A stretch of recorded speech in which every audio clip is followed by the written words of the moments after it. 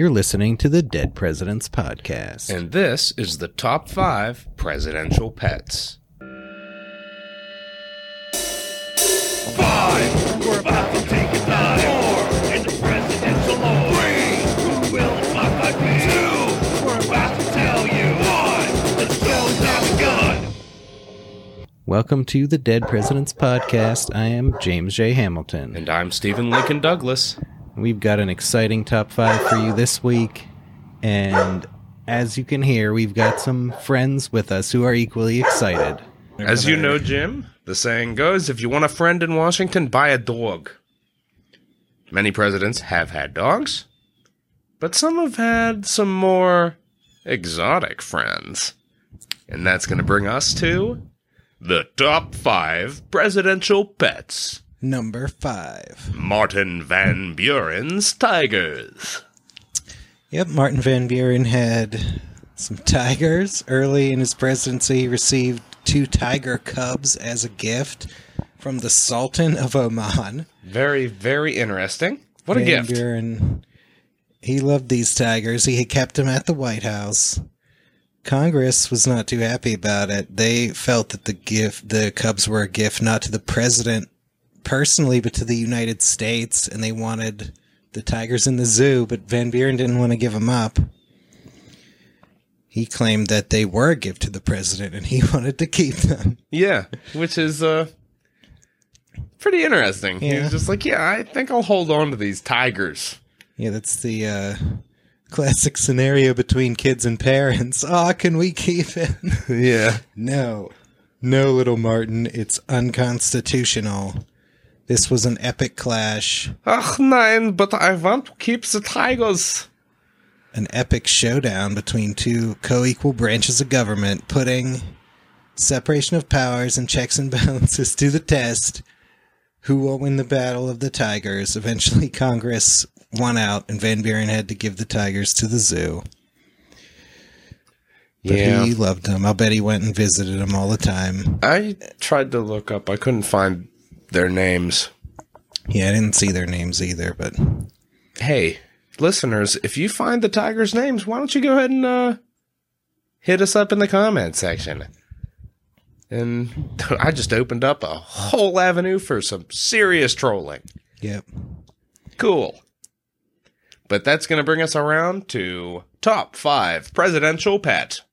Number 4. John Quincy Adams alligator. In an 1825 visit to the White House, Revolutionary War hero the Marquis de Lafayette brought a gift for President John Quincy Adams. An alligator. Adams kept the alligator in the bathtub in the East Room of the White House and liked to scare visitors by leading them into the room without telling them about said alligator. Imagine strolling through the White House with President Adams, perhaps discussing his plan to charter a national university, when all of a sudden, an alligator darts across the room. You scream in terror and look over, and John Quincy Adams is laughing his tits off. Very mature behavior for a president. Yeah. He probably runs and tells the First Lady. Boy, did I get him good. Secretary of State almost pooped his pants. Yes. And the Secretary of the Navy did. Yep. Luckily, there was a bathtub nearby for them Exactly. to wash It up. was easy to wash the trousers out. Very interesting. Pets thus far. Quite exotic. Yeah. But it's only going to get more crazy. Because we're coming around to top 5 presidential pet. Number 3. Thomas Jefferson's grizzly bears. Was the year 1807. Zebulon Pike led an expedition to explore the western United States. That's where we get Pike's Peak. Exactly. He sent back to President Jefferson a gift of 2 grizzly bear cubs. So far, these exotic pets, all gifts. All gifts. And, President's not necessarily I can't- sitting around thinking, you know what, I need 2 You know what I grizzly want? bears. No, I feel like this is kind of a little bit inappropriate on the part of the gifter. This is like, oh, what can I get the president of the United States? Oh, I know. 2 tigers. Oh, I know. An alligator. Oh, I know. How about some grizzly bear cubs? Well, they wanted to show off their exotic animals, I guess, in Oman, and Zebulon Pike, discovering the territory of the grizzly bears really for the United States. Yeah. And, this is a different species of bear that's not known. Just seems like East. what would be, to me, in my mind, a knowingly impractical gift. Yeah. Like you're gifting somebody something that is going to inconvenience them. Yeah. Who's going to clean up the tiger poop? Mm-hmm. Not Van Buren with his bathing every day lifestyle. Yeah. What? And then Jefferson gets 2 grizzly cubs. It's like, how long can he keep these before they become a physical danger to the president? Correct. In the days before the Secret Service. Yeah. Grizzly bears, known as the most ferocious animals on the continent at the time, the cubs arrived at the White House, were kept in an enclosure on the White House lawn. Some passersby liked to see the grizzlies. Others made cracks about the White House bear garden. Oh, yeah. Referencing the old sport beer gardens of Germany. Of bear baiting. Oh, really? Yeah. I was thinking they were making a joke on beer gardens. No, that's the old bear baiting arena. Oh. Maybe if Andrew Jackson had some grizzlies, he might engage in some bear baiting, gambling. That's where they would just it was like nobles and shit would just basically. Yeah, they'd have a bear have shit tied with no up, chance, and then dogs would attack it, I think. Yeah. Wow. What a scummy thing. That's what Jefferson could have been doing, but if he wanted, wasn't. But he didn't do that. He quickly. So just for our listeners, just to let you know, if you didn't know, I didn't know what bear baiting was, it's a disgusting practice. Yeah, I don't think it was even current at the time anymore. I think I might have been early on the beer gardens thing too. That might have been a little bit later in Deutschland. Yeah. Well, Jefferson soon found that his bears were too dangerous and troublesome to keep at the White House. He donated them to Charles Willson Peale's museum in Philadelphia. Peale was happy to have them. He obtained a large cage for them. He wanted to study the species as it grew to full size, hoped they would breed. However, as the bears grew up, they became more and more aggressive. One of them broke out of its cage and rampaged through the museum, threatening Peale's family, and had to be shot. Ouch. They decided the other bear had to be put down as well. What? They're too dangerous to keep around. Ugh. That's disgusting. It's not like they can just release it into the woods of outside Philadelphia. Well, yeah. I mean, I don't know. They had it shipped in. The bears remained in the museum as mounted taxidermy. Ugh. A grim reminder of humans' lust for power. Yep, these bears introduced the eastern United States to the grizzly bear and proved that even if raised in captivity, they cannot be tamed. Yeah. Yeah, I think it's best to leave things as they are. Yep. That's going to bring us around to top 5 presidential pet. Number 2. Andrew Jackson's parrot. Andrew Jackson bought a parrot as a gift for his beloved wife Rachel, and he kept the parrot for himself after her untimely death. It was an African gray parrot named Paul. Parrots are known for their ability to learn and repeat words and phrases. So, what kind of words and phrases did Paul learn from President Jackson? Well, we actually know a little bit about that due to an infamous incident at Jackson's funeral in 1845, where Paul the parrot had to be removed from the service because she would not stop swearing. A witness said, "Before the sermon and while the crowd was gathering, a wicked parrot that was a household pet got excited and commenced swearing so loud and long as to disturb the people and had to be carried from the house. The parrot was excited by the multitude and let loose perfect gusts of cuss words. People were horrified and awed at the bird's lack of reverence. Jackson probably would have loved that. Yeah. I think he would have got a kick out of that. Yeah, he's probably laughing in the next world. It's probably the funnest presidential funeral to attend. Yeah, I would imagine so. Like, it got so out of control that people were like, all right, you got to get this thing out of here. And, it had to pick that up from somebody. So, it's just like, it shows you what, like, a foul-mouthed person Jackson was. Yeah, he must or have if he been. did that intentionally, just to, what if he was that kind of person where it's like, oh, this thing can talk, I'm just going to teach it a bunch of swear words. Yeah.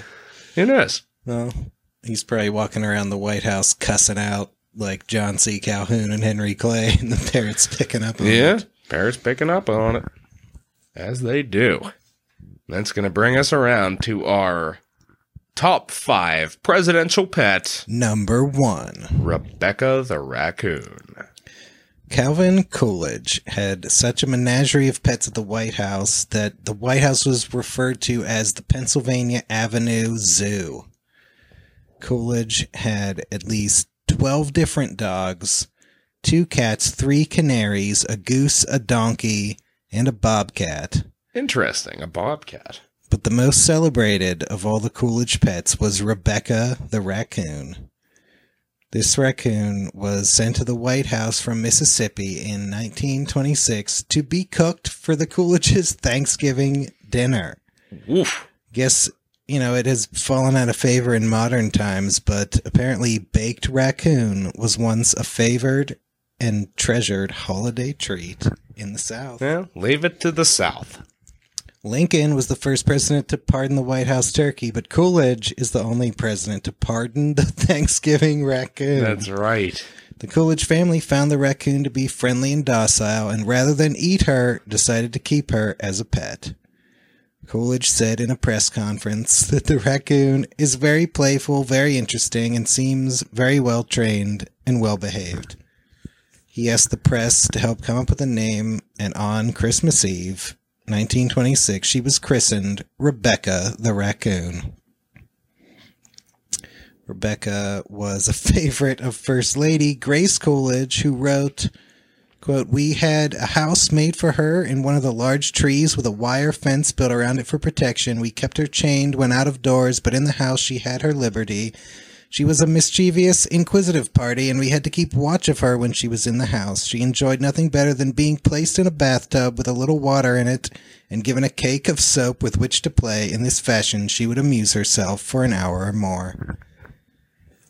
Wonder if that was the same bathtub that John Quincy Adams' the gator alligator was kept in, perhaps.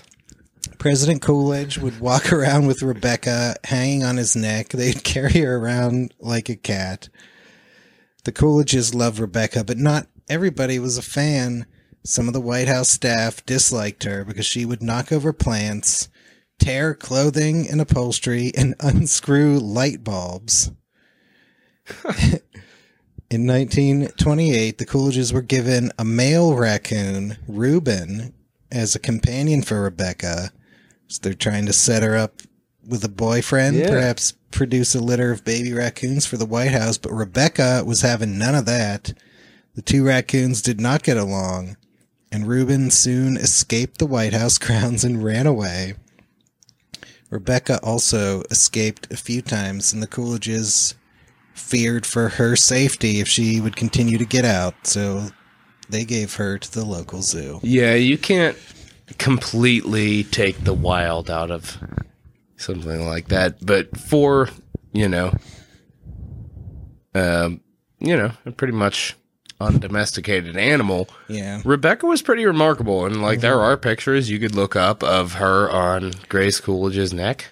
Yeah. And Yeah, they're holding her like a cat. yeah, it was It's pretty funny, Coolidge talking about her in a press conference. yeah. Like, I'm the president, it's called a press conference. Yeah, I have a feeling Very he's probably important things to annoyed. It was say. probably a question that came Yeah, up, they're and he was probably asking probably him about it. he was probably miffed that they brought that up. But we also got an honorable mention here.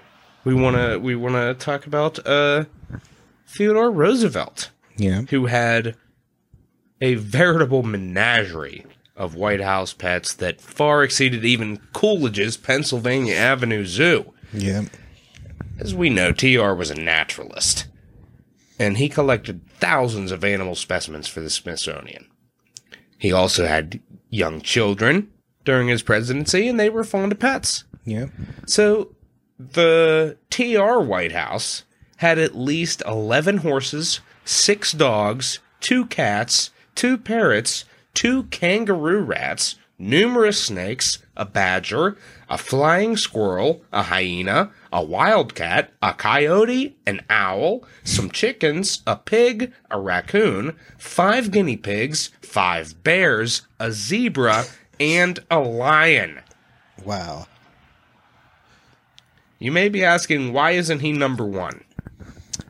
Well, I don't know. He just has so many different pets. I don't know if any one of them is famous. Yeah, in their there's own right. not. That's the thing. He just If it merits, was top 5 presidential animal enthusiasts, yeah, he definitely. then I be number suppose one. TR would take the number 1 spot. But we have to go with Rebecca the Raccoon based on personality. And then a second honorable mention, we might as well bring up Richard Nixon and Checkers. Yeah, we didn't include any dogs in the list. Yeah, we didn't include any dogs in the list, and that was for a reason. But if you're interested in presidential pets, I mean, Checkers may be the most famous presidential dog. Yeah, he has a famous speech named after Yeah, him. famous speech that Nixon gave. So that was our top 5. Let's give it a little shout out to www.presidentialpetmuseum.com. A nice comprehensive source that you guys can check out to learn all about presidential pets. Yeah, learn about your Over favorite the president's favorite pets. And that's going to bring us to the end of our top 5 this week. Fortunately, this week's episode was brought to you by one of our favorite sponsors, the South Carolina Jockey Club, where all dogs interfering in the proceedings are immediately... What was that, James? I couldn't hear you over those damn mutts.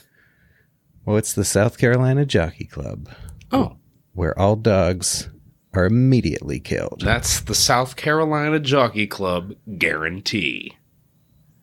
That's right. Until next time, I'm Stephen Lincoln Douglas, And I'm James Shea Hamilton. and I've got some digging to do.